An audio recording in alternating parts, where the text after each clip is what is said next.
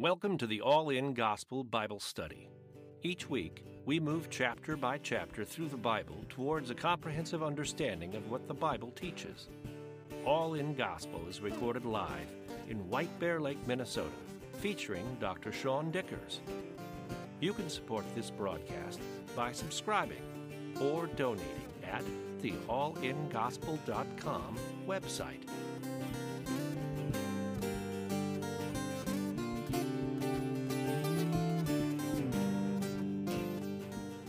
All right, we are going to be in Hebrews 3 today, picking up where we left off. If you're having trouble finding it, it's right after Hebrews 2. Verse 1, Therefore, holy brethren, partakers of the heavenly calling, consider the apostle and high priest our confession, Christ Jesus, who is faithful to him who appointed him, as Moses was also faithful in all his house. For this one has been counted worthy of more glory than Moses, insomuch as he who built the house has more honor than the house. Jesus is the topic of Hebrews as they are dealing with a church filled with Jewish converts. So when the church first got started, most of the Christians were Jews that converted, and they're struggling.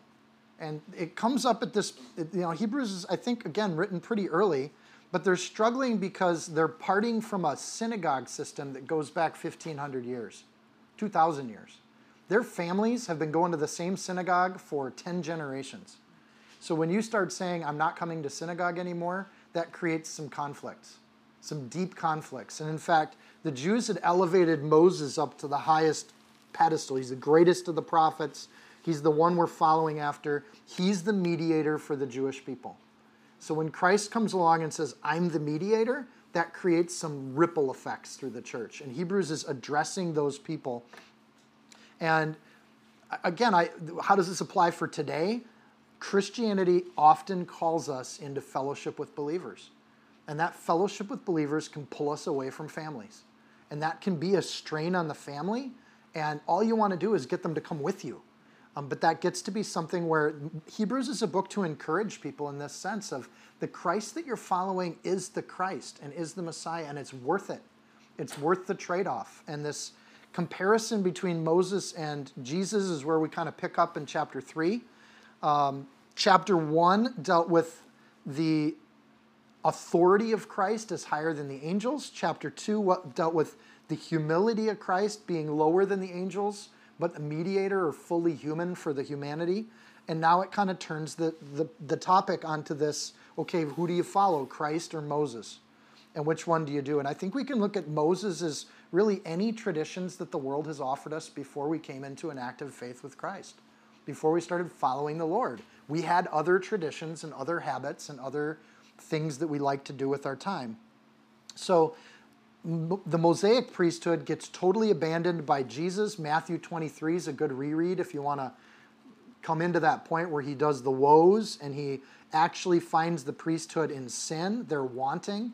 And he basically passes judgment on the entire priesthood and on the temple itself and repudiates all of them. Matthew 23:37, O Jerusalem, Jerusalem, that kills the prophets and stones them which are sent to you, how often would I have gathered the children together, even as a hen gathereth her chickens under her wings, but you wouldn't. Behold, your house is left desolate. For I say to you, you shall not see me henceforth, till I shall say, till you shall say, blessed is he that comes in the name of the Lord.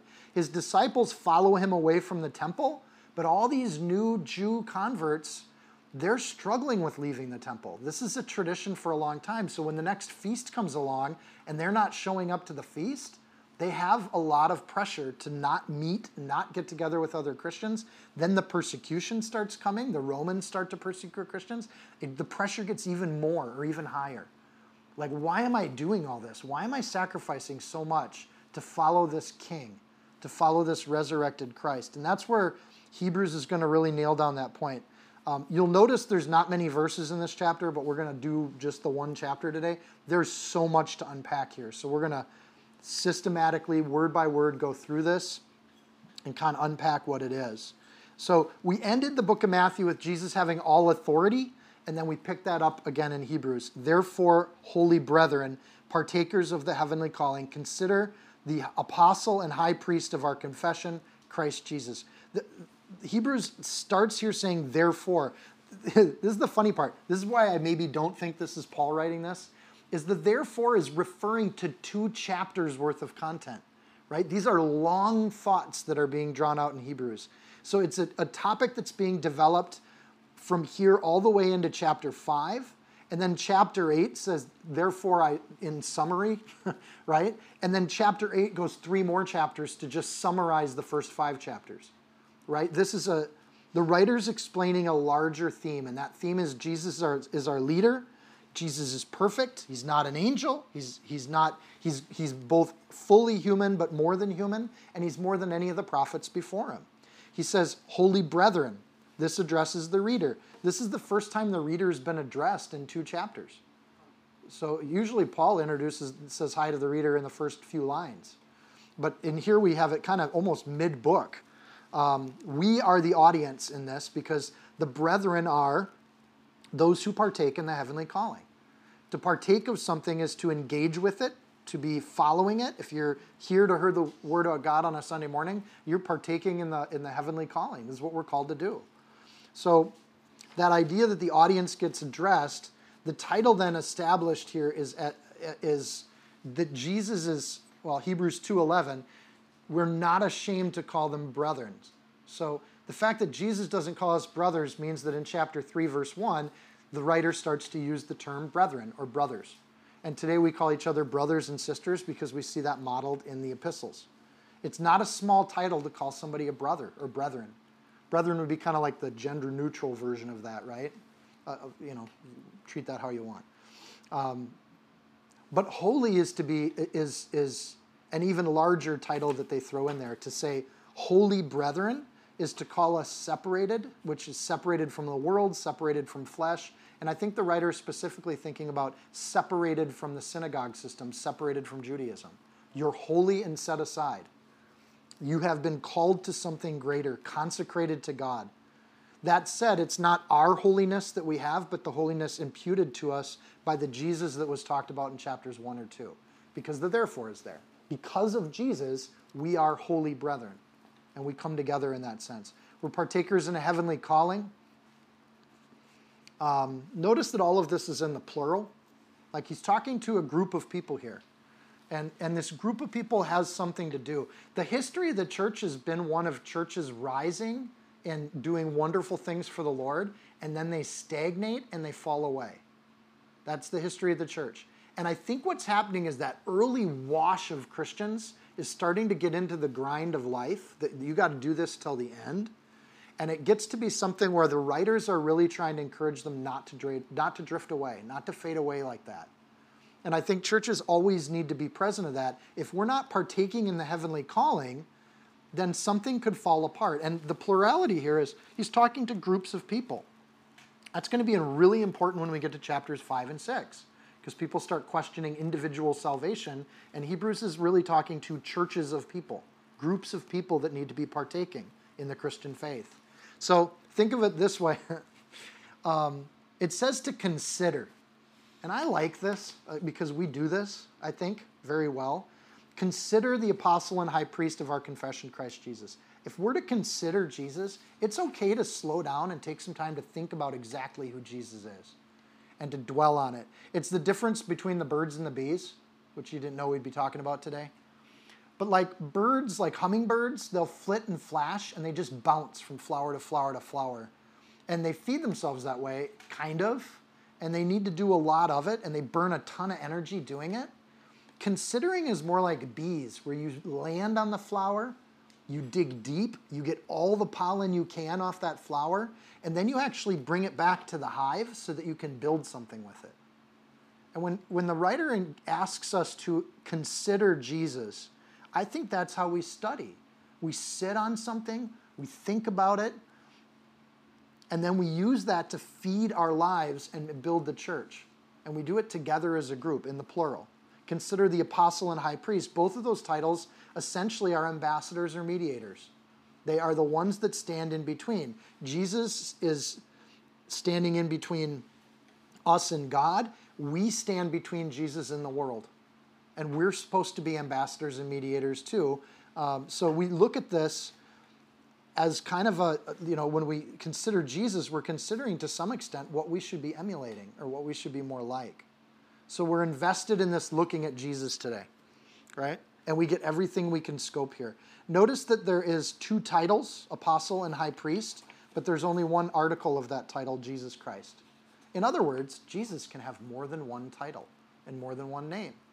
So again, a principle, if you want to get into the Trinity, God can actually have more than one title, but still be the same being. So here we have the exact same thing.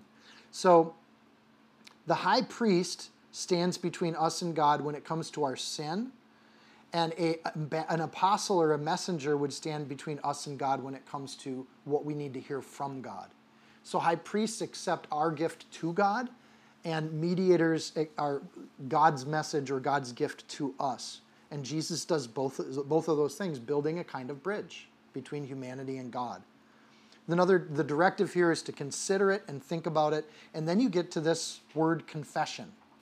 This is not a Catholic confession, like you go into a confessional and you say all your sins, but apostle and high priest of our confession, Christ Jesus. The confession here is in the Greek to fix our mind on something. Jesus is our confession. He's our fixation. And it's a very strong verb in the Greek. It's completely an emphasis. We're devoted to Jesus Christ. And we're not devoted to a particular teacher. We're not even devoted to each other as a fellowship in the same way that we're devoted to Jesus Christ with our heart, mind, and soul. We give everything to Jesus. So this is basically like, we see that this is what God says throughout the Bible. When we confess something, we're telling other people about Jesus Christ. It's what we say with our mouth. Matthew 10:32, whoever therefore shall confess me before men, him I also will confess before my Father which is in heaven. Same idea, same word.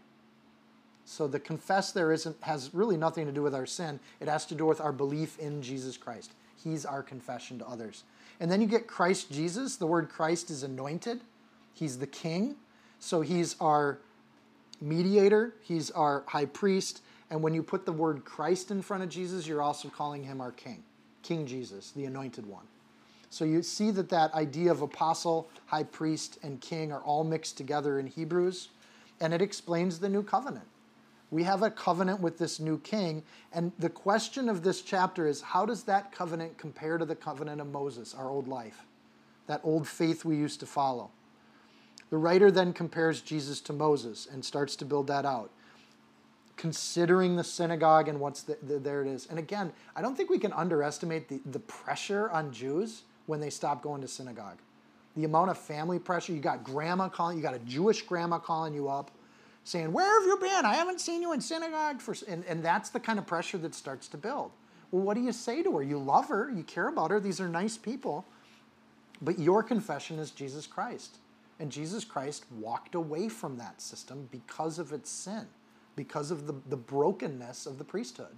And he created a new priesthood with other people. So verse 2, our consideration of our confession, Christ Jesus, who was faithful to him who appointed him, as Moses also was faithful in all his house. See how they're conditioning this? Like, they're not trying to offend Jewish people. They're saying Moses was faithful in all his house, but Jesus, the anointed Christ Jesus, was faithful to him who appointed him. And him who appointed him would be him. So he's self-appointed. So both are faithful mediators to God. And verse 2 is an important thing here because he's not trying to diminish Moses one bit. Moses was amazing and did his job faithfully. And after Moses, you have 2,000 years of Jewish tradition and culture, which changed the world. Like, prior to Judaism, the world was a barbaric, ugly place. But as Judaism rose, so did civility. So did restrained warfare. So did court systems. So did medical systems. All of those things grew because God ordained them in the law. And you start to see the world changing from this wild, untamed place to a place that's strongly influenced by Israel as it rose up through the nations. Even as they go to Babylon in shackles, Babylon becomes civilized. Like, wherever the Jews go, they bless the people they stay with. And it just keeps happening. My servant Moses, the quotation here, and again, in Hebrews, they're pretty much always quoting the Old Testament. The quotation of verse 2 is from Numbers 12:7. In context, God is claiming Moses was faithful in all my house. So it's important there that gets changed in verse 2 slightly. They say Moses was faithful in all his house. The capital H there, the his is not about Moses. It's Moses was faithful in God's house. So Jesus, God himself, was faithful in God's house, and Moses was also faithful in God's house. And this is important as we go into verse 3. So in Numbers 12:7, God is speaking, and he says Moses was faithful in all my house. It wasn't Moses' house to start with. Whatever religious traditions we come out of, that wasn't belonging to that tradition. That tradition belonged to God at the beginning. God started that. So, and I think that's really true of a lot of the Protestant religions. Even the Catholic Church, I think, was established under God's will and sovereignty. And so as we see the Lutherans grow up, I think Martin Luther was inspired. He wasn't perfect, but he was inspired. I think John Wesley was inspired. I think we see these leaders of the church that go back to the Word of God and truthfully teach it in its entirety, and they start new movements. And it's when the old movement has gotten stagnant and stopped doing its job influencing the culture. So we see this happening again. He's not trying to diminish Moses. He's saying Moses did his job. That was 2,000 years ago. Moses was confirmed by God in a number of ways. Exodus 23, he's shone like the sun. In Numbers 12, the leprosy from Miriam's rebellion got healed in a second, having God affirm Moses was in charge. And then in Korah's rebellion, the same thing happened in Numbers 16. They got all swallowed by an earthquake, right? That all gets flipped with Jesus. Jesus was also radiant, Matthew 17. He also cured leprosy, Matthew 8. By the way, and in addition to that, he cleared the multitudes of the lame, the blind, the dumb, the maimed, many others, and they all cast down at Jesus' feet. He healed all of them, Matthew 15. And where Korah was swallowed up by an earthquake, Matthew 27:51, the earth shook and people rose up out of the ground with Jesus. Different direction, right? And so both of them have been confirmed by God through signs, miracles, wonders, and unquestionably, God was with both Moses and Jesus. Then you get to verse 3. For this one has been counted worthy of more glory than Moses, insomuch as he who built the house has more honor than the house. So to be worthy of more glory than Moses is quite a claim. This is where you'd get in trouble with the Pharisees and the Sadducees. On the other hand, the point here being made is they all saw and witnessed that Jesus was confirmed by God too. The most significant confirmation of God is that Jesus didn't stay in hell. Neither did his flesh see corruption. The Jesus was raised up, whereof we are all witnesses, Acts 2:31. We all saw it. Jesus rose from the dead. Moses didn't rise from the dead. He's still in the grave. So he who built the house here has more honor than the house. The two words for house in the English are actually two totally different Greek words. I love when I find this stuff. They're not the same word. The first house is a habitation or a building you stay in. So a place people live, a physical building. The house for the Greek is actually a pronoun he. It's not the word house. So this is a really interesting kind of sentence. So he who built the habitation has more honor than he. And it's interesting, he's trying to really say the person who builds the house is a contractor. The person who owns the house has more value or price. In fact, the word honor there is actually the Greek word for value or price, right? So just being a contractor and helping to build something doesn't make me the owner of it. And it doesn't mean that I have as much net worth as the person who's constructing the building and paying me as a contractor. Moses was a servant is what that sentence is saying, right? And the one who hired Moses has more price or value than he does. And then you get to verse 4. Both Moses and Jesus establish a house, right? They both have a family habitation. Moses founds a house for the Israel family. Jesus has a house called the church family. And this Hebrews is really trying to unpack this. What does this mean? right? And you can't be a member of two households. It doesn't work like that. You're under somebody's roof when you go to sleep at night. And he's really, again, he's speaking to these Jews that are going back to synagogue and going back to that system. And that's the system they ran away from. It's the same system that had them in shackles. But they're going back to it because it's familiar. And humans are like this. We like the familiar. The risky stuff gives us tummy troubles. So for every house is built by somebody, verse 4, but he who built all things is God. And Moses indeed was faithful in all his house as a servant, as a contractor, for a testimony of those things which would be spoken afterwards. Like we speak well of Moses because he did his job. He was faithful. But Christ, verse 6, as son over his own house, whose house we are if we hold fast the confidence and the rejoicing of the hope firm to the end. He who built all things is God, and Jesus is God. Make no mistake about the theology of the writer of Hebrews, or writers of Hebrews. In the beginning was God, and he created the heavens and the earth. Genesis 1:1 is the premise of the Bible. The writer of Hebrews is going back to that idea. God built all things, verse 4. All things were built by God. Don't think that what Moses built was anything less than God's work on earth. Israel is that valuable. And you have to say that or you're never going to bring a Jewish person over, because they do believe Israel is special and unique. And as Christians, we should believe that too, because Hebrews makes that claim also. There's something special about that nation. And then into verse 5 it says, as a servant for a testimony. Moses being the servant, Jesus is the son, he's the heir of the house. Right? So it's all his and it belongs to him. But Christ as son over his own house. Any glory we give to Moses has to also be given to God.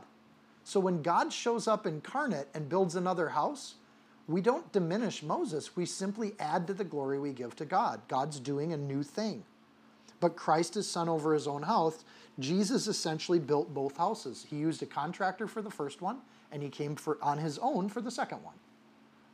Moses is never called the son, and neither were angels. We saw that in chapter 1. Moses is never treated as the heir of the throne, but we saw that in chapter 1. But we see this Christ coming as human, being at the same level physically as Moses, but spiritually so much greater as the Son of God. And it says, whose house we are. And this introduces the second house, the house of Christ.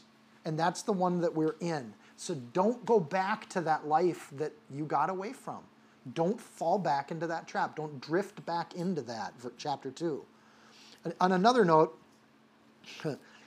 as we're talking to people that have joined the family of Christ, we're addressing that temptation to go back to our old life. We're in a new house now with a new family. It's a clean break from the Mosaic system. But for us as we get saved, it's a clean break from our old lives. And we're a new creation when we do that. So if we hold, and then there's an if. Okay, this is the scariest part about chapter 3. We're going to see the word if a lot. A lot. And Hebrews brings up the question all the time, can I lose my salvation? When you see the word if, you're going to get saved if you are doing these things and those things. Makes this, I warned you last week to put on your big boy pants, big girl pants, because this week we're really getting into the if. If you hold fast to the end, the confidence and rejoicing of the hope firm to the end. If we don't drift, chapter 2, verse 1, take heed to Jesus' word or you'll drift away. So you have to be faithful. So if Moses created 1,500 years of faithfulness in the Jewish people, then how much more has Jesus created 2,000 years of faithfulness amongst the Christian people? We're supposed to keep the faith regardless of if it's in our lifetime or not. We keep it all the way to the end. And I think the end in verse 6 is the end of our era. It's not the end of our lives. It's the end of this entire era of when it comes to when Jesus returns. So this is the first time, not the first time, we see salvation presented as a lifetime commitment. Jesus consistently presented salvation as a lifetime commitment. So if we say a series of words and then we live just like we always lived, have we actually made a lifetime commitment, or have we just spoken words out of our mouth? It's a difference, and it's a significant difference. He who has begun a good work in you will complete it until the day of Christ Jesus, Philippians 1:6.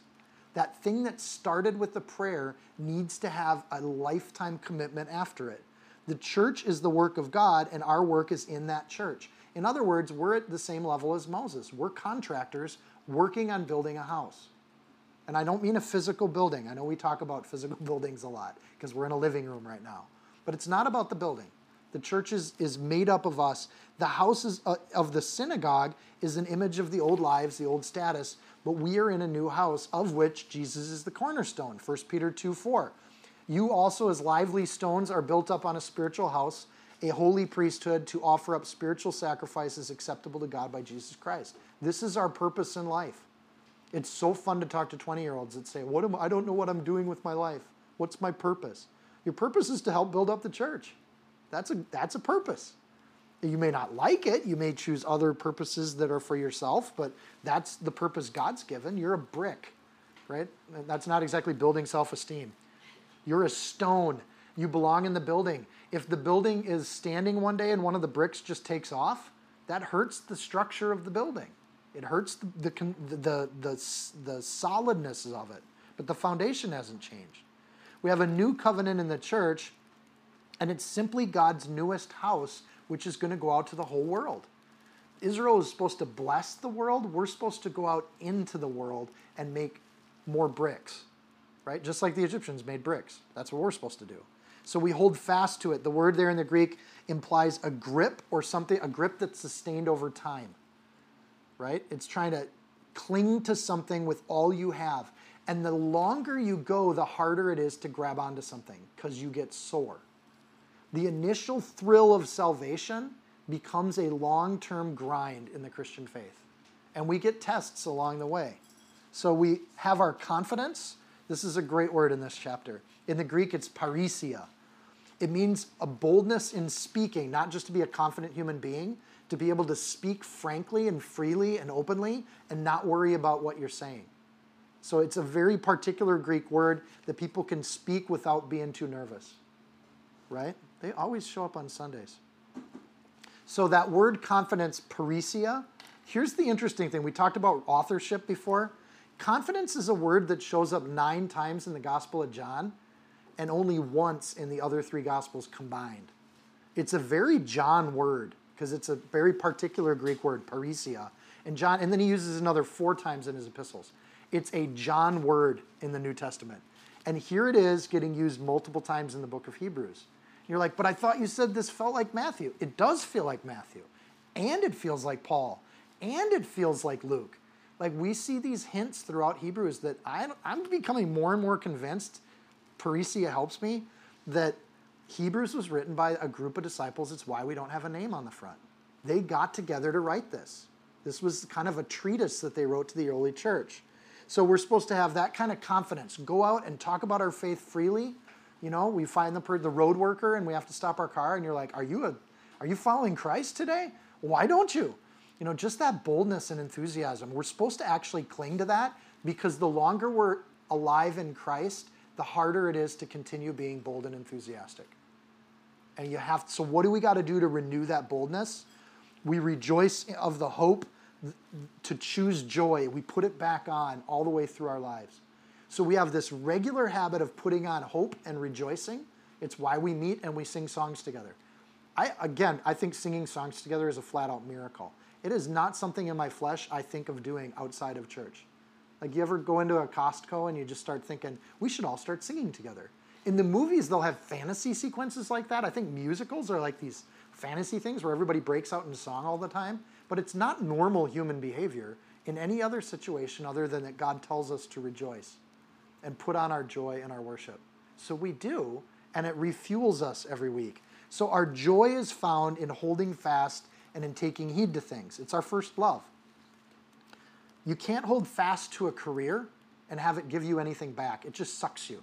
You can't hold fast to a hobby. It's just going to eat all your money. You can't even hold fast to other people because at some point they'll fail you. But you can hold fast to your hope in Jesus Christ, who has never failed.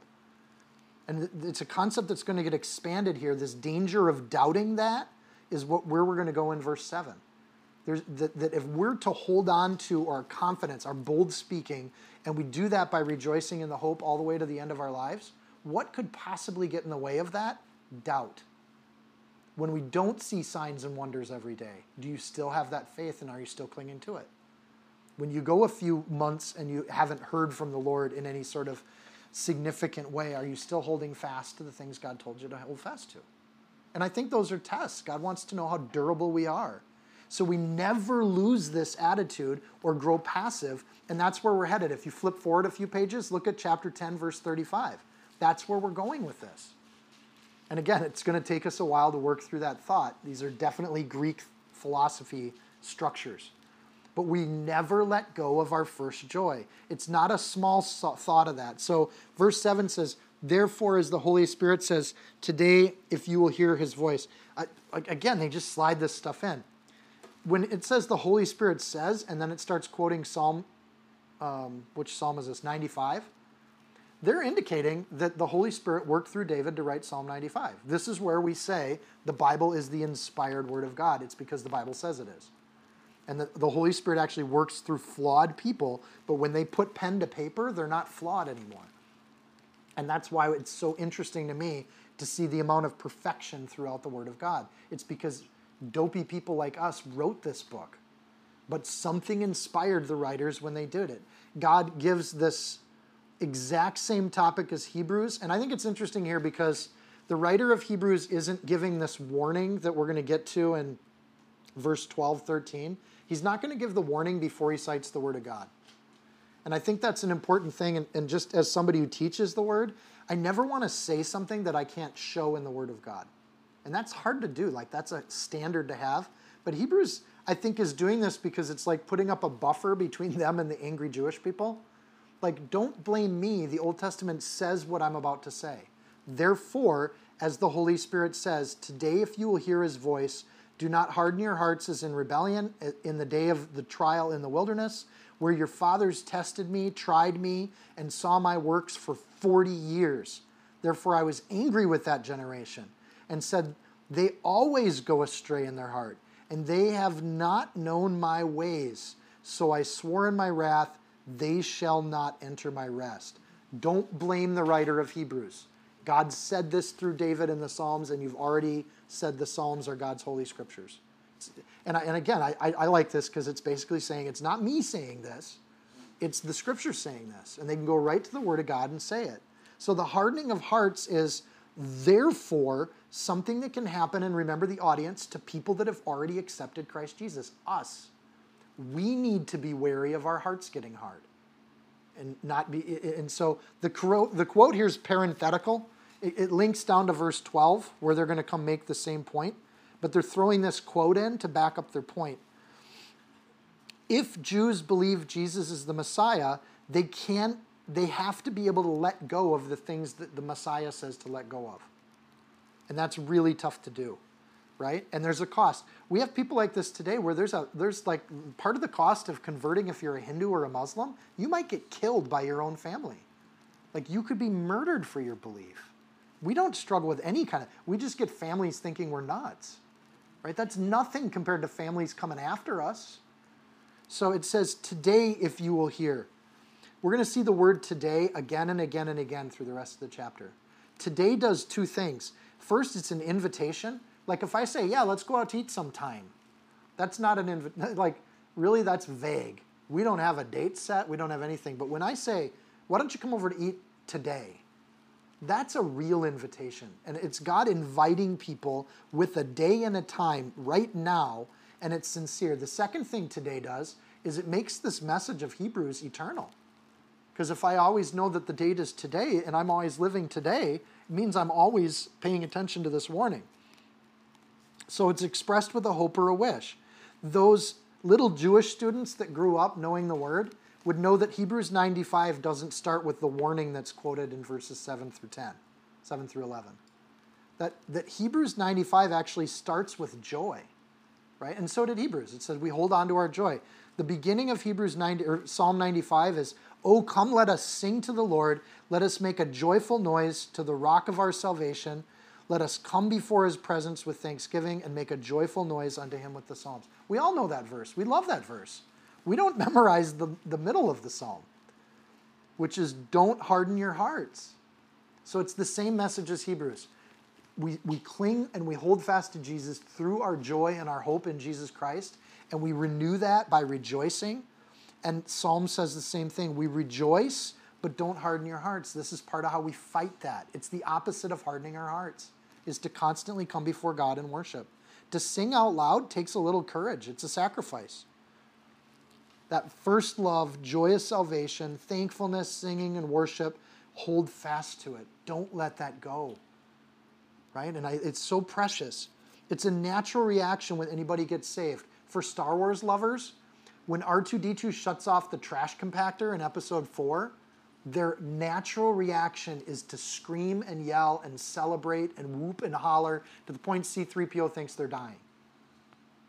Our natural reaction when we're saved is the same thing. I can't believe God loves me. I can't believe my sins are forgiven. Many people describe when they do their first prayer of salvation, this weight lifted off their shoulders, like God just released them from their prison. And they got a long journey ahead of them, but there is a thankfulness that's that initial thankfulness. It's like your first day on the job, and you're like, I love this job. This is so great. I'm so excited. But after 10 years, that excitement fades. It's natural. Don't let it happen. Proclaim Jesus, love Jesus, remember that, hang around with new believers so you know what it looks like again, and remember that God saved you. So here's the other thing. Today, if you will hear his voice, that's in the third person. Do not harden your hearts as rebellion as in the day of the trials of the wilderness, where your fathers tested me and tried me. That goes right to the first person. Did you see that? Here's the significance, I think. God is saying this as he is coming himself. It's a messianic psalm. He's talking about Jesus. If you hear his voice, salvation, Jesus, and then all of a sudden Jesus takes over the dialogue, where you tried me. And God as Jesus has been there for all of it. So for them is the future tense, but for us, because we have heard from Jesus, this is in the past tense. You will hear his voice. In the day of trials, that's a reference to Numbers 20. The people rebel against Moses and God's new law, and they use that. The day of trial that's there is the same one that gets used in I'll skip that point. Our failure to respond to God is a test of God's faithfulness. Notice that the word test is there. They tested me. They tried me. When we disobey God, we're actually testing God. When God allows things to happen to us, he's testing us. It kind of goes two ways. But when you test someone in that kind of way, that's not a good thing. When I test God, that doesn't mean that God didn't love Israel. This is important because Christians are like, well, if I sin and God's angry at me, God being angry at us, thank goodness, is not the same thing as God abandoning us. And when we try God, which we do every time we fail him, that doesn't mean he doesn't love us. It doesn't mean that his promises go away. His promises to Israel, every single one of them is kept. So when it says, I was angry with that generation, we have to know that the character of God's anger is very different than our anger. That when God gets angry, there is a wrath to it that is controlled and under control. Here's the other thought. People say, well, the Old Testament's full of this big wrathful God, but here's the New Testament in Hebrews referencing a wrathful God. In other words, the God hasn't changed from the Old Testament to the New Testament. It's absolutely a lie. In fact, there's more discussion about hell in the New Testament than there is in the Old Testament. Like, this is a danger when we get God upset with us. The warnings in the New Testament are emphatic. The warnings in the Old Testament are instructional. And here's why. If God was setting things up in the Old Testament for Jesus, he's not going to hold Old Testament human beings as accountable to those who have the full revelation of Jesus. So these warnings that are prophetic are really written for us. God, when he gets angry, the other thing he does is he increases support for them, right? So when God does anger, he provides them the law, he provides them a priesthood, he provides them manna, food every day. He provides them a set of rules that create an entirely new culture where they can serve God. He tells them about feasts. All of this is done after they anger God. When God gets angry, he starts teaching. When we get angry, we just throw in the towel and walk away, or we punch, right? But when God gets angry, he's like, okay, I got to do more to help these people. Still, their rebellion hardens over 40 years. What happens to people that aren't obeying God is it gets harder and harder to obey God because you've hardened your heart. You've not done it, and then you've come up for reasons why you haven't done it. And I got to tell you, the American church today is full of this garbage. Excuses after excuses are the hardening of heart that happens when you stop doing what God's told you to do. When we refuse God's gifts and provision, it's evil and it's hard-hearted. Matthew 12:31, I tell you, every sin and blasphemy can be forgiven except the blasphemy against the Holy Spirit, which will never be forgiven. If you disregard God's voice in your ear for your entire life, that doesn't get forgiven. Every other sin can be forgiven. It's interesting when the writer of Numbers brings up this day of rebellion where they don't go into the wilderness. Numbers 14. He doesn't bring up the rebellion of Korah. He doesn't bring up the golden calf situation. You'd think the golden calf situation would have been the one that caused 40 years in the wilderness. It wasn't. It was their refusal to do what God had commanded them to do. In other words, it wasn't their sin that gave them 40 years in the wilderness. It was their disobedience, which is a kind of sin, that gave them 40 years in the wilderness. They didn't listen to God when he directly told them to do something. That makes the commandments of Jesus really significant. Like, again, this is going to hit really hard. It hit me really hard all week. So I'm glad to get it off my chest. Every single one of the Israelites believed in God. Believing in God isn't going to save you from God's anger. Obeying God is what they did wrong that incurred the anger of God. This is a really important point.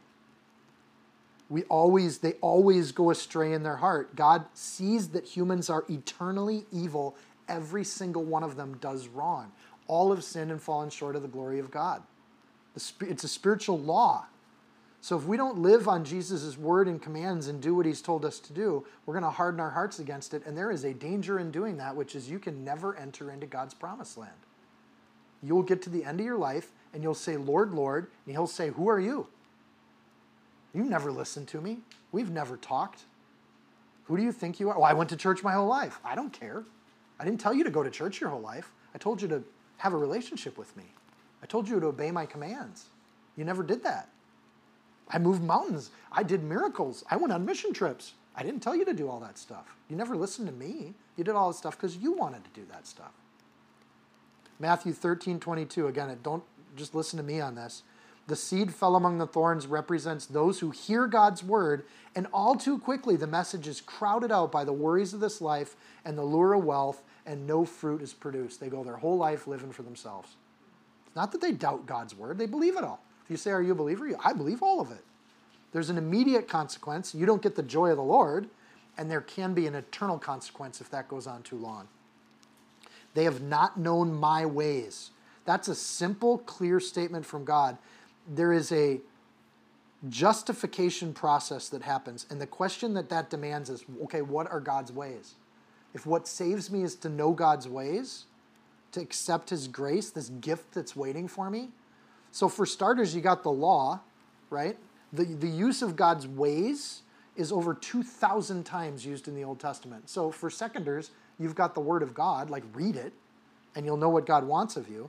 And then you get the teachings of Jesus, right? So I'm going to read a set of, we just got on with Matthew, so it's fresh in my head. You can go to any of the Gospels and find the way of the Lord is a mantra that gets used both in the Old Testament and the New Testament. At the very end of the Old Testament, Malachi 3:1, behold, I send my messenger, and he will prepare the way before me. We're supposed to learn what this way is, right? You accept the gift of salvation. Step 2, figure out how God wants you to live. And the Lord whom you seek will suddenly come into his temple, even the messenger of the covenant, that's Jesus, in whom you delight. Behold, he's coming, says the Lord of hosts. Matthew 3:3. For this is he who is spoken of by the prophet Isaiah, saying, the voice of one crying in the wilderness, preparing the way of the Lord, make his paths straight. That's John the Baptist. He prepared the way. Matthew 22:16. And they sent to him their disciples with the Herodians, saying, Teacher, we know that you are true, and you teach the way of God in truth. Nor do you care about anybody. You don't regard the person of men. In other words, Jesus had confidence in that bold speaking kind of way. Jesus taught us the way. He spoke boldly. There's a way that leads to life. That's God's way. And there's a way that leads to death. That's our way, the way we choose to do it. We're all invited to follow Jesus' example, and we're all invited to follow the way. It's really, really simple. God made it so simple, anybody could understand that idea. But doing it is a lifetime journey. Doing it takes maturity. Matthew 13:17, I tell you the truth, many prophets in righteousness longed to see what you see, but they didn't see it. They longed to hear what you hear. They didn't hear it. There are lots of righteous people before Jesus that really wanted to meet the Messiah. Yet we have the honor and the privilege of meeting the Messiah, and we still choose our own way. And same as the Israelites in the wilderness, they went 40 years and continually saw God's wonders, and they still went their own way. It's not seeing the miracle or knowing the miracle or believing the miracle. It's choosing to believe it in such a way that we actually do what we believe. That we're true on the inside like we are on the outside. Verse 11 says, so I swore in my wrath. That's not God using swear words. That's God making a vow. He's a resolved position as he sees humanity do this. After a lifetime of tests, they never show confidence in God's ability to keep his promises. So I say, oh, I believe God, but then you don't do what he says to do? No, you really don't believe God. You're lying to yourself. It's a dangerous thing. It says they always choose themselves. Always. They consistently do it. They shall not, and these are the Israelites. These are the chosen people of God. And Hebrews is saying to the church, the audience here is the church, the chosen high priests of God. This is a danger for us, not for non-believers. We have to be worried about this. They shall not enter my rest. At the end of the day, God doesn't let them go into the promised land after 40 years. I wonder if Israel just repented and they started to do God's will on year 2, if God would have relented on the 40 years. But he gives them a generation to test it. The temple's going to get destroyed soon after Hebrews, so this warning in the book of Hebrews, there's a season between Jesus' resurrection and when the temple gets destroyed. I think that's interesting. It's like God was giving the Jews as much of a chance as possible to follow Christ. And at some point the temple's going to go down because it lost God's protection, and Satan still hates the images of God and wanted that temple to go down badly. And God lets it happen. So if Jesus is eternal, and he's created a way to do it, then that judgment that God brought on the temple is a warning to us as a church. There is a point where the age of the church will end. And one wonders where we will be and what side will we be on when that happens. Jesus makes this so clear, John 14:6. Jesus said to him, I am the way, the truth, and the life. No one comes to the Father except by me. You can't get to heaven through the Judaic system anymore. It's done and it's finished. And again, that's the message of the Gospels. It's an offensive message to the Jewish people. Because you're saying that those traditions that God himself made through Moses no longer do the trick. So here's the warning. Then we get back to verse 12. Then he says the same warning himself. He just quoted the scriptures. Beware, brethren, lest there be in any of you an evil heart of unbelief in departing from the living God. The word beware, I don't need to interpret. We should be thinking about this. Don't not think about it because you think you're good. Take the time to think about it. Consider it. And then it says, beware, brethren. And then, lest there be any of you. It's spoken to a group of people, right? He's not talking to individuals. He's talking to the church as a whole, all of us. Claiming Jesus but not doing Jesus is a danger that we have as a body. And we have individual responsibility for it, but the group will suffer if individuals do it. Brethren, brothers and sisters, again, he's speaking truth with there's a deep level of love there. We're family. Beware because this is sneaky stuff. This stuff creeps up on you and pounces like a puma. It'll get you. 2 Timothy 4:3, for the time will come when they will not endure sound doctrine, but after their own lust they shall heap to themselves teachers having itching ears. Man, I pray that I just stick to the scriptures, that I'm not an itchy ears preacher. And today's a good thing of that. Like, I'm assuming I will at some point rub everyone wrong in this room, because that's what Hebrews did to me all week. It's just abrasive. And it's like, I don't want to hear this. But the application of verse 12 is pretty obvious. Just like they wrote this, the same is true today. We have to take heed lest there be any of this going on today. We have to get rid of this. Frankly, it's part of why we started this Bible study, is that our family was just tired of having our ears tickled. We had to hear the whole entirety of the Word of God. So we choose to minimize this. We welcome the evil heart of unbelief into our lives. If we choose to not think about this, we actively are defying God because we're told here to think about it. Matthew 15:17, you hypocrites, Isaiah was right when he prophesied about you, for he wrote, these people honor me with their lips, but their hearts are far from me. Oh, I love the Lord, but then I don't do it. I'm saved by grace, but I like to do that on my own terms, right? Our hearts often approach God's word like we're in a position to judge God's word. Have you heard this in the church? I'm going to give a bunch of these. This is absolute, don't mistake me or take this out of context. What I'm about to say is absolute evil according to this verse. Evil heart of unbelief. Unbelief being not doing what we're told to do. So listen to this. That idea that I can be saved by grace, but I can do it my way, it's totally evil in the church right now. And it's running rampant. That holding fast to Jesus and being bold about it, that's kind of optional because we don't want to offend people. That's nonsense. If they're offended, it's good. They have a conscience still. Or I'm just working out my faith right now. How arrogant are you? What's to work out? Here's another one. I'm struggling right now. Really? Are you struggling more than Jesus did? Because he struggled quite a bit for you. Are you struggling the same way? I don't see whip marks on your back. How's that struggling going? I'm really trying to work things out for the Lord. Well, what do you mean you're trying? Is God untrustworthy? He didn't expect you to do anything. It's not on you, right? That's just a lame excuse. It's all self-centered. I got more of them. I was just making lists. Frankly, these all came from my own heart, right? These are ones I've used. I don't need this command. That's, like this command I can let go a little bit, or this one I'll obey. But I'm going to pick and choose which commands I have. This is all over the church right now. Really? You think you get to pick and choose which commands are there? You're the judge now, not God? You get to decide which ones to follow and which ones not to?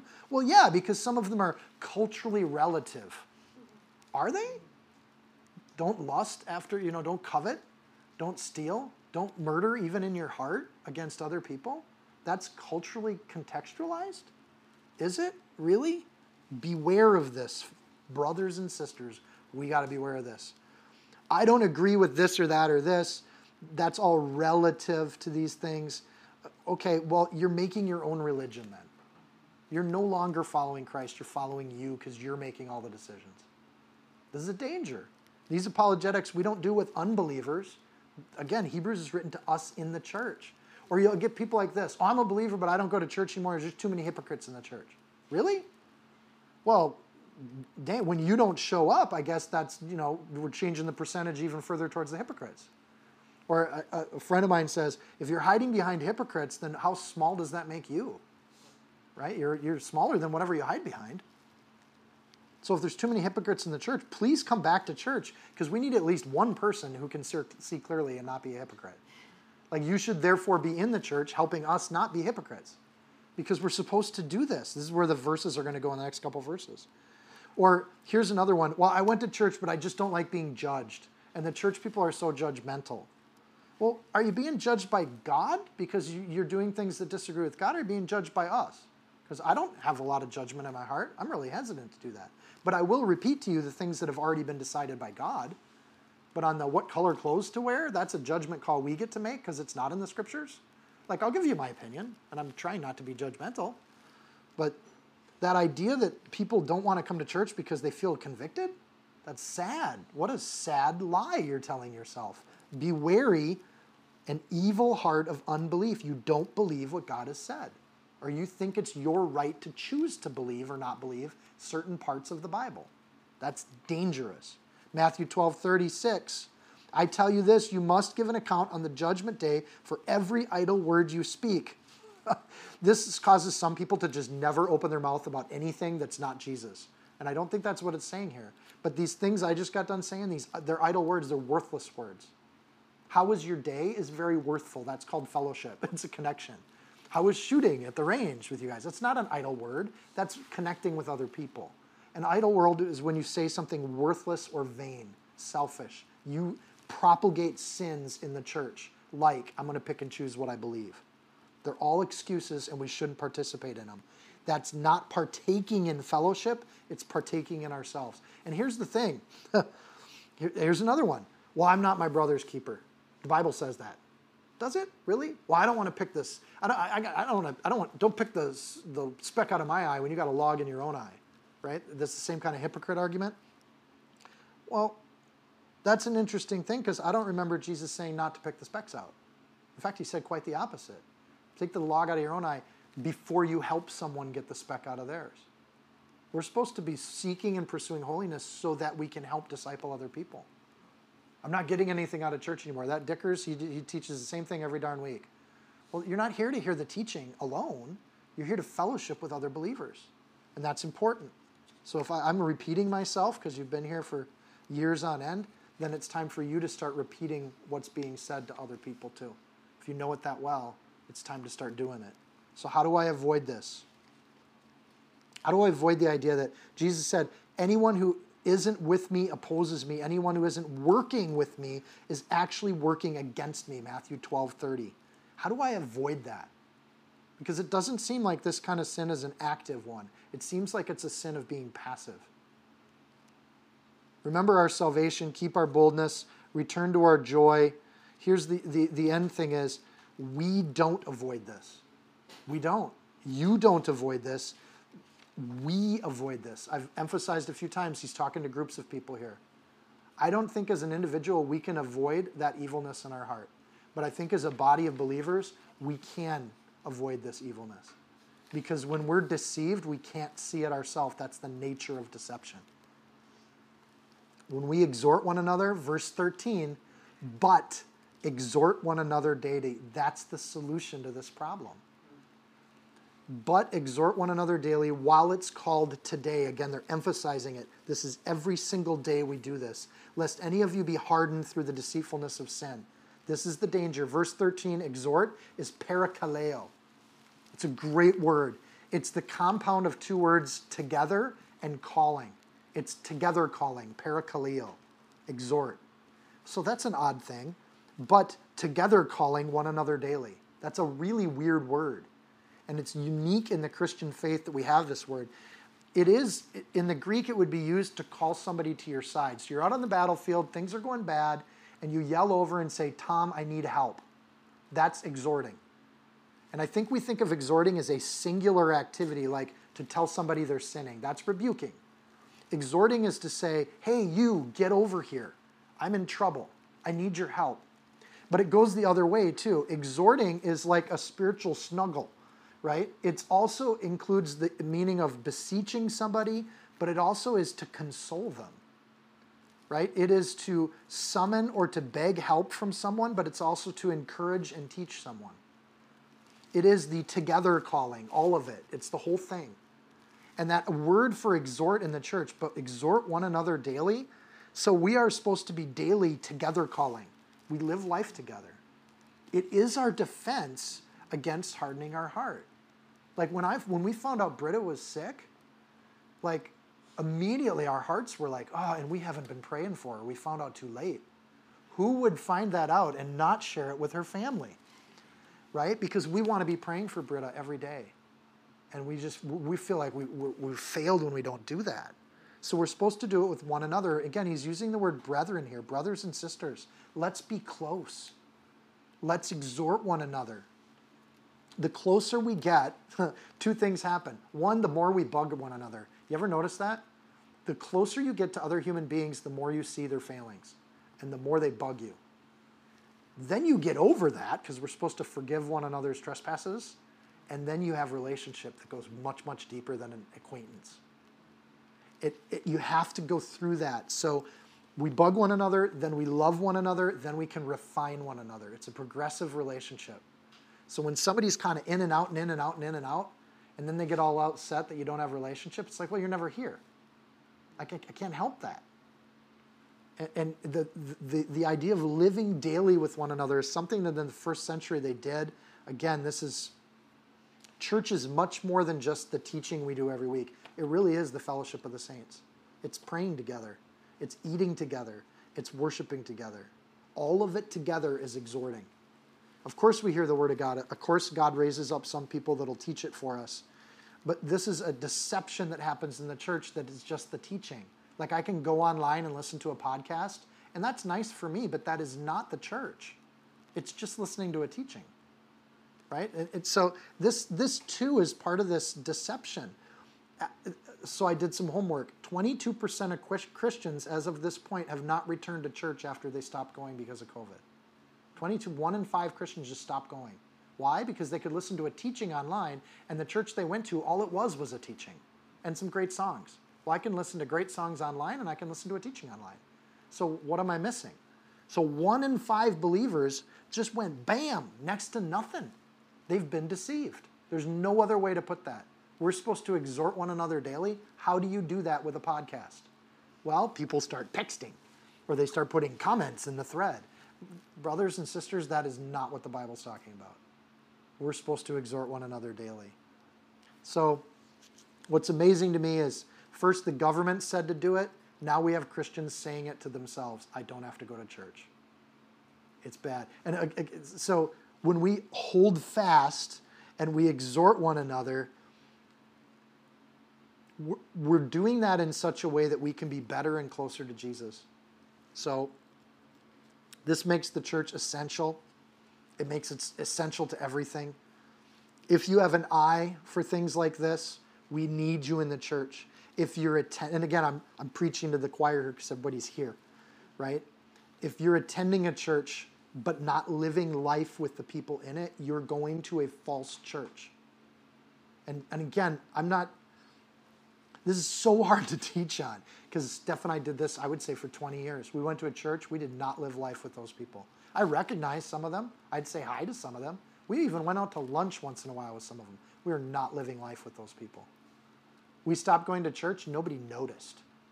If you stop going to the church you're in, podcasters, if you stop going to your church, will anybody notice that you're gone? Is the brick being pulled out of the house because you're missing that week? Is the church not whole because you're not there? Exhort one another daily while it's called today. You don't get this option when there's COVID restrictions. That's not the day you can skip doing that, right? If nothing else, to keep each other healthy, we're constantly calling each other, texting. Steph gets phone calls all week. I'm kind of sad because the guys, we don't talk that much. But the ladies, Lisa, I think you called like every day this week. And you know what? That's a huge blessing. That's living life together. That's exhorting one another. Exhorting includes encouraging, comforting. It's not always just addressing failing areas. It's the opposite too. It's come on over here. I need you as a friend. And to have that need for one another is a beautiful thing. It's what the world wants that we have. It's that thing. So we need our speck cleaning all the time, right? Cast the beam out of your own eye, and then you shall see clearly to cast out the mote of your brother's eye. If we're walking with the Lord, we have a clarity of vision. We can see what's right and what's wrong, and we help each other get there. Not to accuse each other, judge one another, but because we love the Lord. This is really convicting when it says daily. We actually see each other face to face 1 out of 7 days a week. The Church of Acts saw each other every night, right? They lived together. They hung out together. They ate supper together. Well, what about getting out in the world? They're out in the world all day with their jobs. We get plenty of the world. We don't get enough of the kingdom of God. And this is convicting for me because our entire culture has shifted on this. You know, when you see little steeples in every small town, it's because that whole town were a group of believers, in the Midwest at least, that largely settled on that spot of land because they're going to live life together. They were friends. They knew each other. When they wanted to raise a barn, they all showed up at that hot person's house and they rose a barn together. And they made the work light with many hands. They lived life together. We have eras of history where that's happened, and God has flourished and blessed people when they do that. Christians work together and meet together. They did morning devotions together, evening study and prayer together, and it's no wonder when they lived that way, the way of God, they did that the church exploded.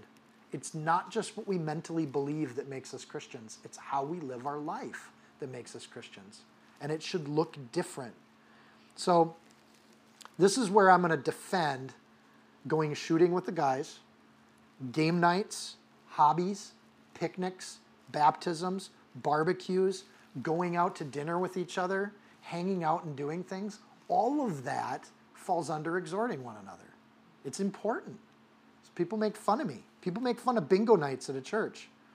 Maybe they should, because we should be learning the word too. That's part of what we're commanded to do. But those other 6 days of the week, hanging out is absolutely a blessing. I'm blessed every time I go out with church people. I come home encouraged, fed, renewed. And I think sometimes as believers, especially Calvary Chapel people, we get kind of down on game nights. But I don't know that we should, because that is part of how we encourage one another, is we just live life with each other. It's important. It does not diminish the teaching of the word, praying together, evangelizing our faith out in the world. Like, it doesn't diminish any of those things, but it is part of how we live. While it's called today, that's the writer emphasizing this today thing, not me. But I get so busy. Well, then let the busy stuff go away and let the church stuff remain. That's how it goes. So day to day, we gather, we read, we worship, we pray, we fellowship. That's what we do. That's the way of God.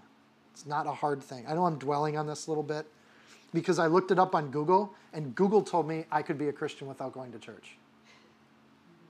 Can I? Lifeway study with a 2,500 survey responses in 2019, only 32% of believers say that they read the Bible daily. 12% of people that call themselves Christians have never read the Bible. 1 in 10.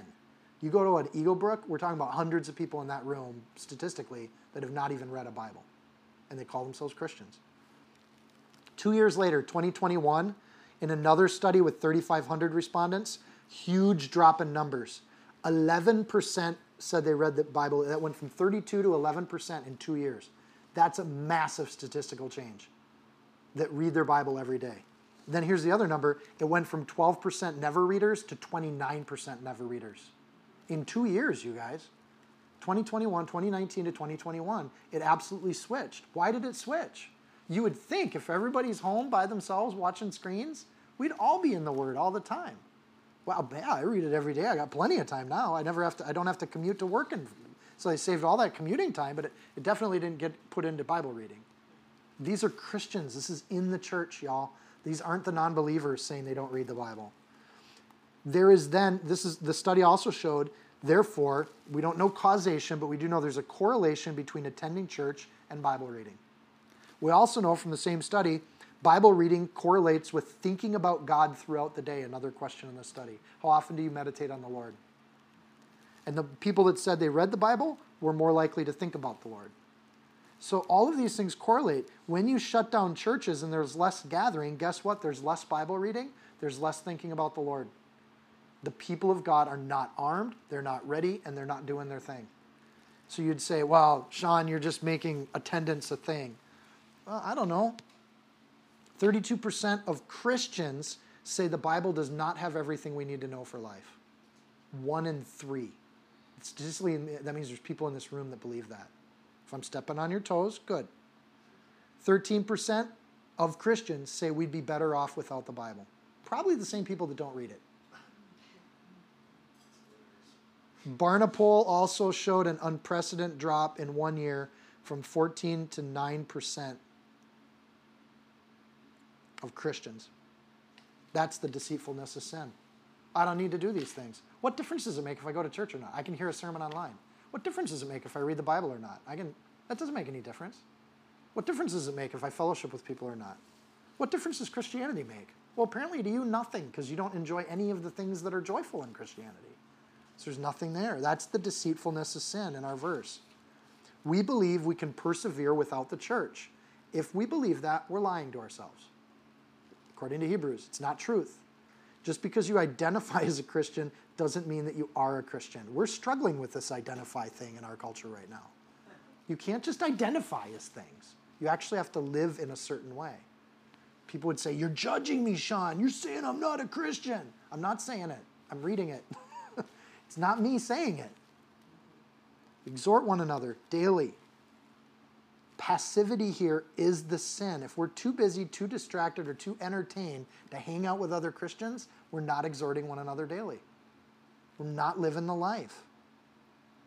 Our culture makes light of not believing in Jesus. Like it's no big thing. People just say, oh, I'm just not into all that. Like, think of what they're saying. They're blaspheming the Holy Spirit when they do that. Like, it doesn't matter. That's the precise exercise of verse 9. They always go astray in their heart, and they have not known my ways. So who wins in that situation? The enemies of God win.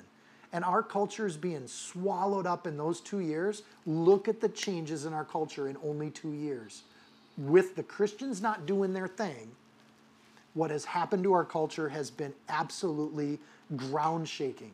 It's been seismic, right? Safety is more important than freedom. Infant sacrifice is more important than inconvenience. Man and women, we don't even know what they are anymore because we identify. Skipping the Bible is okay. It's at the same level. And we get so worked up about what the world wants us to think about, but we forget our own Bible study. Or we forget to check in with people or call people.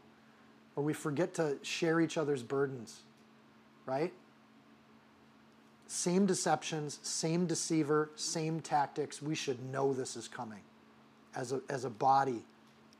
Inconvenience leads to isolation, which leads to self-focus, which leads to damnation. It's a path, and it's not new. Skipping fellowship, skipping prayer, skipping worship, skipping Bible reading, anytime we don't feel like it, lets our feelings dominate what God has told us to do, we really don't believe God means what he says. We might say we believe it, but we don't. Because if we did, we would act on it. If I'm hanging off a cliff, gripping a rope as tight as I can, I am believing that rope can save me. I cling to it. I hold fast until the end. And the end happens one way or the other. It either happens when I let go, or it happens when somebody pulls the rope up. But my job's to hang on to it. To cling to it is the verse. To hold fast. These things are commanded, and it's disobedience to ignore it, and to ignore it is then sin. What could be worse than that? To know the truth of God and just make light of it. Here's the good news that's been a real downer. In the same 2-year period, amongst non-believers, there's been a 20% increase in curiosity about the church and the Word of God. And those that are out in the mission field, I hear it from all of them. Trevor was going nuts about the growth of Messianic Jews in the last 2 years. Amy talks about it with Muslims being open to hearing the Word of God. Massive shift outside the church. We want to know more about God, but the church itself is so weak we don't even have the ability to tell them en masse. It's tragic. It's like the end times are almost here, when the church can't take care of the house we've been given by God to deal with. Moses' house made it for 1,500 years. How long will our house last? It lasts as long as we do it together, not individual, we. It's a group effort. And if we fail in keeping our house together, then we have not been as faithful as Moses. Jesus has the parable of the servants. One of them says, no, I don't want to do it, but then they repent and they do it. And the other one says, yes, I'll do it, and then they don't do it. Remember that from Matthew? Here's Jesus' response at the end of that. Which of the two did the will of his father? And they said to him, the first. And Jesus said, assuredly, I say to you that tax collectors and harlots enter the kingdom of God before you. The 20% of the people interested in the things of God right now may get into the kingdom of God before we do. I don't know how to make that any softer or more gentle of a message. And I don't know if I want to. We may not get in and they might. And that's the difference. What's better, the person who does the will of their Father or the person who says they'll do it but they don't do it? Exhort one another daily. Please don't see that as judgment. It is absolutely a blessing from the kingdom of God that we get to do this with each other. And we get to be this kind of body. It's beautiful.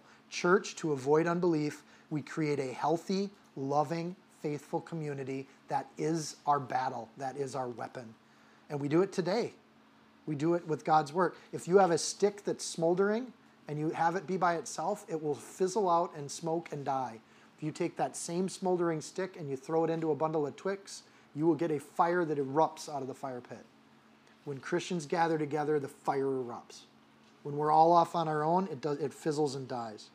Matthew 12:48, Jesus said, who's my mother and who are my brothers? And then he pointed to his disciples and said, look, these are my mother and brothers. I wonder which of the disciples he pointed at when he said my mother. Right? These are my mother and brothers. Anyone who does the will of my Father in heaven is my brother and sister and mother. We will not harden if we hang out together. That's also the promise of these verses. If we proactively encourage one another in their walk, that's our focus. That's our family. And Jesus, I think, is addressing kind of the same idea of Hebrews, is that sometimes you got to tell your family that this family is the one that you're here to enjoy. This is what you're called to. And that's not like cults where they're like, never talk to your family. It's quite the opposite. We want to invite our family. Wouldn't it be great if all of our immediate families decided to join us? Yes. Like, we want the door open. That's quite the opposite of what cults do, right? Don't talk to your parents. They're going to correct you. And we want you to do these weird things with us. That's not what happens in the church. We want to invite people. So we'll come back to this idea in Hebrews 10, because this is kind of what Hebrews is going to keep pounding on.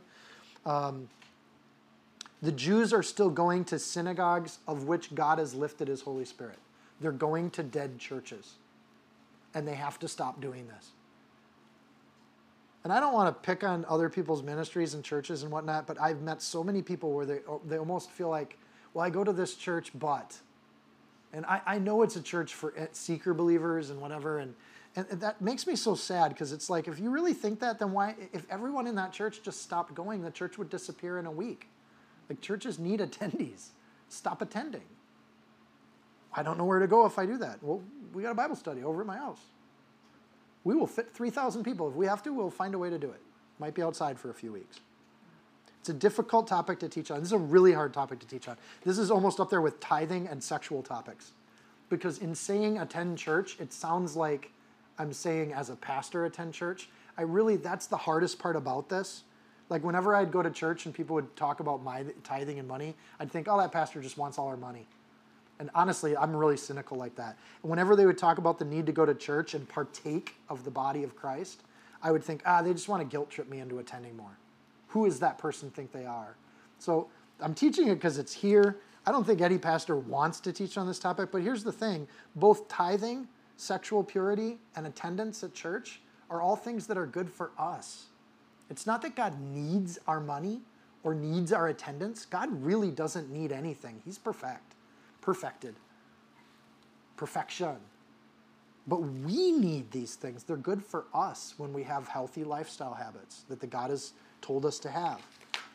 The church doesn't need us, but we are better when we're all together. So the truth of it is, in the same way I need to let go of money, I need to let go of my time, I need to let go of worldly habits in my life, I need to let go of the idea that I can do this alone, that I'm somehow some bastion of pillar of strength on my own. That's a deception in itself. It's vanity. So if we think we're greater than Moses because he failed, all of the Israelites failed, by the way. They saw miracles every day, and they all failed. Every single one of them were always sinful in their heart. Do we think we're better than they were? When we think we can do it alone, do we think we're better than the disciples? Because the disciples all failed. Or realistically, are we better than the writer of Hebrews? Because we know better than what this writer is saying, or writers, plural. That's really convicting for me, because the true answer is no, I'm not any better than these people. I will fail, and I will fall, and I will be deceived, and I will harden my heart the more time I spend away from the people of God. Because that's my flesh. That's the battle I need to fight until the end. And thousands of Christians today think they're above these basic spiritual laws of life. They think they're better than this. Thousands of them. I taught at a college where I think almost 95% of them thought they were better than these rules, that they could just do it their way. How arrogant, how deceived that is. How sad that is. How far away from God's heart is it when people think they know better than God. Enter by the narrow gate, for wide is the gate, broad is the way that leads to destruction. It's easy to go to destruction. We don't even have to try. But there are many who go in by it. Enter by the narrow gate. God's way is to break bread, worship, study, pray, fellowship, and exhort each other daily. That's God's way. And there aren't other ways to do that. And I'm not trying to give a guilt trip. I'm trying to give an invitation. Come on over here. Come close. Let's gather. I like the phrase, let's have a spiritual snuggle. Let's get close. To get close means I have to trust not only my God, but you. We have to trust failed human beings that we can get close to people and not have our hearts broken. Verse 14. For we have become partakers of Christ if we hold the beginning of our confidence steadfast to the end. Partakers there is metokos, to share in or be a partner or co-worker. We do this together. Participator. We believe, we partake. They're the two parts. Honestly, it's the difference between a point on a grid and a line on a grid. The prayer of salvation is a point. The line is what we're trying to create. We partake. It doesn't say that we're partakers if we said a prayer 20 years ago. That's just the point that we started at. It does say we're partakers if we hold the beginning. That means that joy of salvation steadfast till the end. We keep it up. Paul described that he's running a race, so he's going to prepare for it like an athlete. He's going to dig into it, and he's going to grind it out. And he loves to run. It's a good thing. We're so excited to open the Word. Most of you, when you first started getting Bible study, like real Bible study, you're like, this is awesome. Can we renew that joy in ourselves every week? This is awesome. So, and I thank you for your prayers, because I had some people praying for me about that this week. And man, I had fun this week. I appreciate the prayers. I need it. He's talking the plurality. It says we have become in verse 14. It doesn't say you. It's not individual. He's talking to a church. Again, this is going to be really important when we get to chapters 5 and 6. He's talking to a group of people. Baptism that we had the other week, 60 people showed up, 10 people got baptized. I got to tell you, that was a little glimpse of heaven, folks. That's what God wanted for his people. He wants us to be able to do that, and it's a total blessing when we do it. Like before you're coming, you're like, I don't know if I want to get up and do this, and I got to get there. But once you get there, it's a total blessing. Isn't that just the flesh versus the spirit? I do devotions. I just love it. The 10 minutes before I start the devotions, I'm like, do I got time for this? And man, but when you get past that flesh and you get blessed by the Spirit, you just get renewed by it. So again, he's talking to these Jews and he's saying, let go of your dead synagogues and hold on to that joy you had when you first got saved. Let go of the traditions and hang on to the new traditions that God wants for you. Do you want to be in the house, verse 6? Do you want to be in God's house or not? You want to be in the family or not? Are you all in or are you lukewarm? You can't be in both. Hold the beginning of our confidence, that first love and that joy. What's interesting in this is that there's a word, parisia, in verse 6 that was confidence. This confidence is a different Greek word. I really wish the English people would try to figure out words for these kinds of things. Here in verse 14, the word confidence is hypostasis. It's to put a thing under something, or to have a foundation under something, or the substance of the foundation. So you'd say, my foundation is hypostasis. It is firm.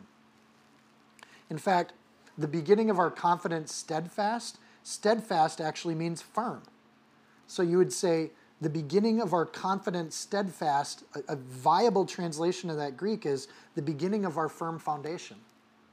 This is the beginning of our firm foundation. What was it? To be partakers of Christ, the body of Christ, if we hold the beginning of our confidence steadfast. We hold our firm foundation steadfast. Hebrews 11:1, this is the substance of things hoped for. It's Jesus. That's our foundation.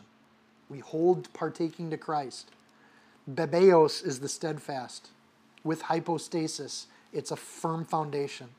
Ephesians 2:19, therefore you are no more strangers and foreigners, but fellow citizens with the saints and the household of God, and are built upon the foundation of the apostles and prophets. So that, and Jesus Christ himself being the chief cornerstone. What's that foundation made of? All the people that have followed Lord before us. We're building up a house.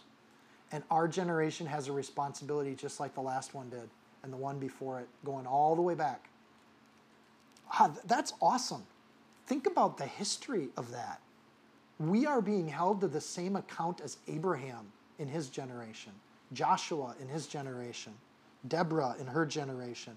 We have jobs to do and people to talk to and things to be doing for the kingdom in our generation too, that are being written down in books that have yet to be read.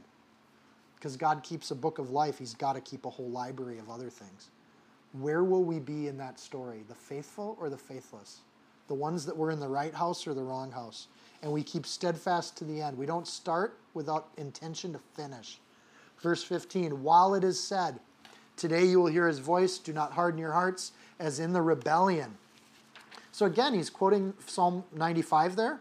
He's quoting it very carefully. So he's done a double quote on Psalm 95, which puts a magnifying glass on that psalm, right? It's an essential warning that he's pulling out in the midst of all that joy. He uses the word while at the beginning of 15. It's a key word. It's like a door hinge. While is to not only look backwards, therefore, but to look forwards. So while we do this, this is an interesting one to unpack. If we've become partakers of Christ, we hold the confidence of our steadfast to the end, while it is said, today if you will hear his voice, don't harden your hearts. We do all of this at the same time. We cling to the church at the same time that we let go of our old lives. And it happens together, while.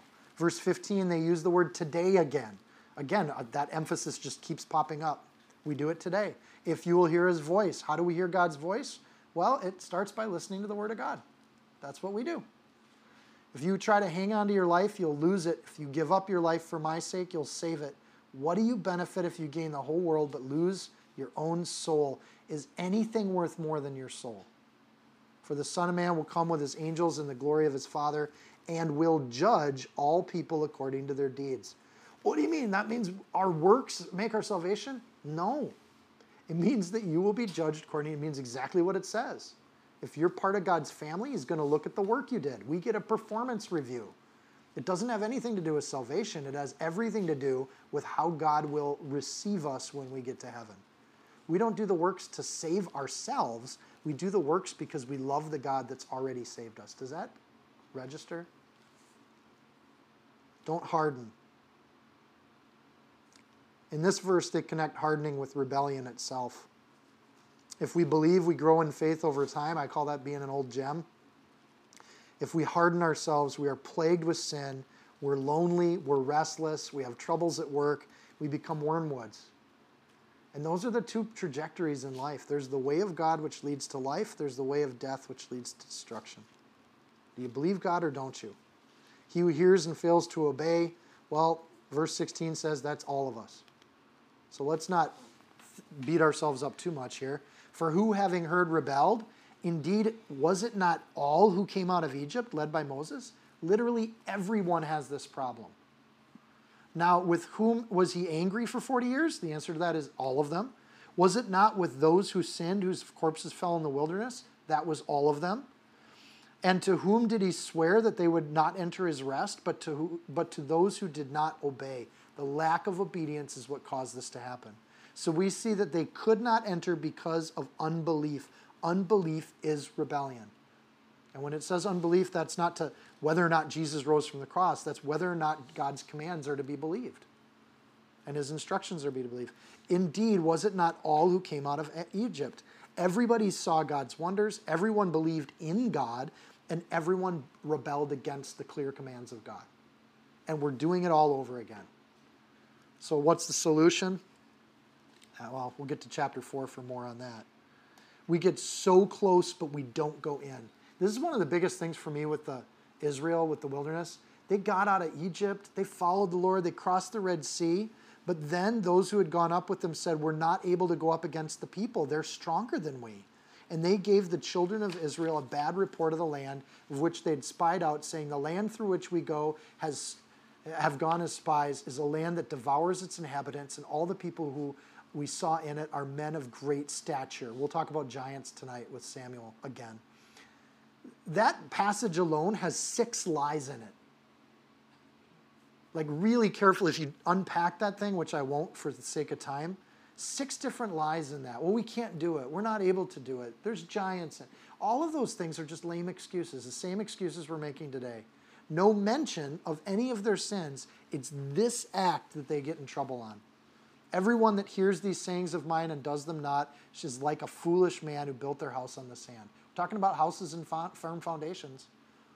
If you don't do what Jesus said to do, it's like you're a fool and you're building your house on shifting sand. They don't enter his rest. It's said 11 times in Hebrews chapter 3 and 4. These people don't enter his rest. That doesn't mean he doesn't love Israel and Israel isn't used for his plan. It means they never get rest. Now, I don't know about you, but I'd like to live my Christian life with some joy and peace in it. I don't want to constantly be battling. So the place that I find my joy is in the Lord. If I'm not doing what he told me to do, I'm not going to find joy. I won't find rest. So, but this can happen to believers. In fact, it commonly happens to believers. In fact, it tends to happen to believers. We have the tendency to do this. I think that's the point of these verses. They're all there. And we see that they could not enter in because of unbelief. This obedience in verse 18 and the belief of verse 19 then becomes synonymous. They're the same thing. If you believe something, you do it. The evidence was abundant. They had the Red Sea, they had the plagues, yet they have the lack of the ability to do what God tells them to do, and they don't go into the land. So note that every Jewish reader that hears this, all of them, they all would be itching to say one thing. It wasn't all of them that died in the wilderness. There were two that didn't die in the wilderness. Do we know who they are? Joshua and Caleb. All the Jewish believers. You can't say everybody, you can't say all of them. I think the writer can say what they want to say, but every one of these Jewish listeners would be like, And the point here is that the way is narrow and very few get in. That's 2 people out of roughly 1 million. 2 out of 1 million that actually believed what God said and was willing to go forward. Because straight is the gate and narrow is the way that leads to life, and few find it. We tend to drift away. We tend to harden our hearts. Unbelief, if not reversed, yes, it becomes fatal. There are seasons where Israel does find peace and rest because they do and obey God. So I just want to point those out. Under Joshua, they found rest. Under Solomon, they found rest. Under Hezekiah, they found rest. Even David subdued the enemies around him. He had a lifetime of war, but as he subdued the enemies around Israel, he found a season of rest. So it's not that Israel never finds rest, it's that those that didn't believe don't find rest. And amongst those were 2 that did, and a promise remains. If we believe and obey, there is salvation waiting for us at the other end. If we hold on to the rope, we will be saved. God will pull up the rope. And he will never let us go beyond what we can handle. Our muscles will never give out. Our spiritual muscles will hang on till the end if we choose to. That's a great promise. Therefore, Hebrews 4:1, this is where we're going to go next week. Since a promise remains of entering his rest, let us fear lest any of you seem to have come short of it. Guess what? All of Israel failed, but God still had a promise of rest for Israel. Isn't that amazing? That other church across town, the whole group of them can fail, but there's still a promise of rest for people in that church. There are people that God will pull out of there. He saved Noah when the whole world had gone astray. He always redeems his people. We can choose to obey and believe God, and that's a huge blessing in our life. Or we can test God for 40 years and die in the wilderness. Go for it. See how that goes for you. Be playing with the commands of God. Some you agree with, some you don't. Maybe this, maybe that. Be aware. You do that for too long, there could be an end to God's being tested by you. And there is judgment that does come at the other end of things, and there will be people that say, Lord, Lord, and he's going to be like, you never listened to me. You did your own thing the whole time. You were never in the family. My family doesn't even know your name. Brothers and sisters, exhort one another daily. There's no expectation of perfection here. I think that's an important part of this too. God only expects us to have baby faith. He really doesn't expect us to be superstars. And I feel so much assurance in that, so much confidence in that. That is my confidence.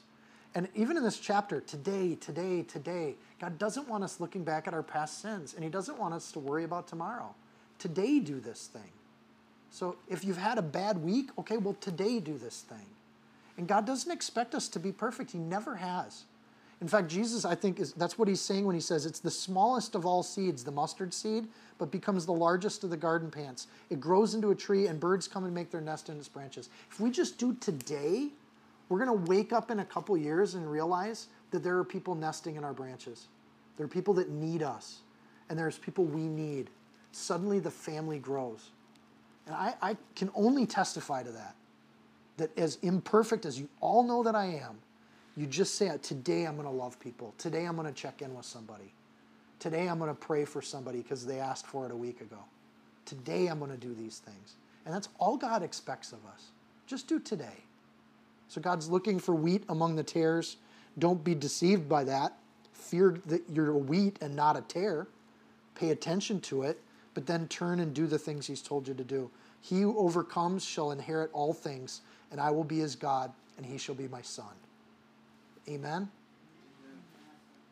Hang on, hold fast. Gather into a better house. Be with the family of God. Jesus, we love you, and we love the house that you created. Lord, we don't have the same temptation as the synagogues, but Lord, we do have ways of doing things that our families have done for years, that people we know have done. Lord, we see a church that doesn't necessarily exhort one another daily because they don't necessarily know each other. We see an American church today that needs people living more like you. So Lord, may we never run from that. May we faithfully wake up each day and do what you've asked us to do. We tend to ourselves, but we do it as a body. Lord, help us to exhort one another, to love one another and comfort one another, to lift one another up, to rebuke and beseech one another when needed, but to, Lord, to come close, to together gather. And Lord, we do that in your name. We do it because you say when we do that, you'll be there with us, that your Spirit will be among us. So Lord, we're gathered today, studying your word, getting convicted by it. Lord, help us to be convicted and change accordingly. Help us to be convicted and be more like you. Help us not to harden our hearts, make excuses, blame the teacher, all those things, Lord. Help us to work this out and to be more like you. And Lord, we thank you for the writers of Hebrews. Can't wait to find out who they are in heaven. And Lord, we know that they wrote this because they wanted to clearly speak to the church and to warn the church of the things that we have to be wary of as we gather and as we do your work. In Jesus' name, bless us and bless this food to our bodies. In Jesus' name, amen.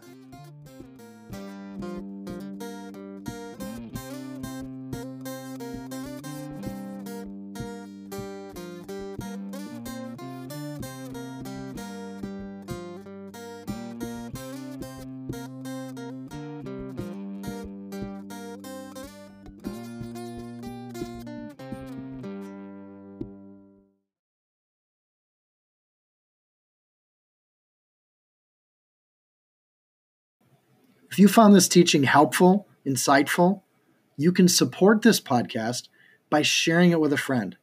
Screenshot it, tag it, post it on your social media.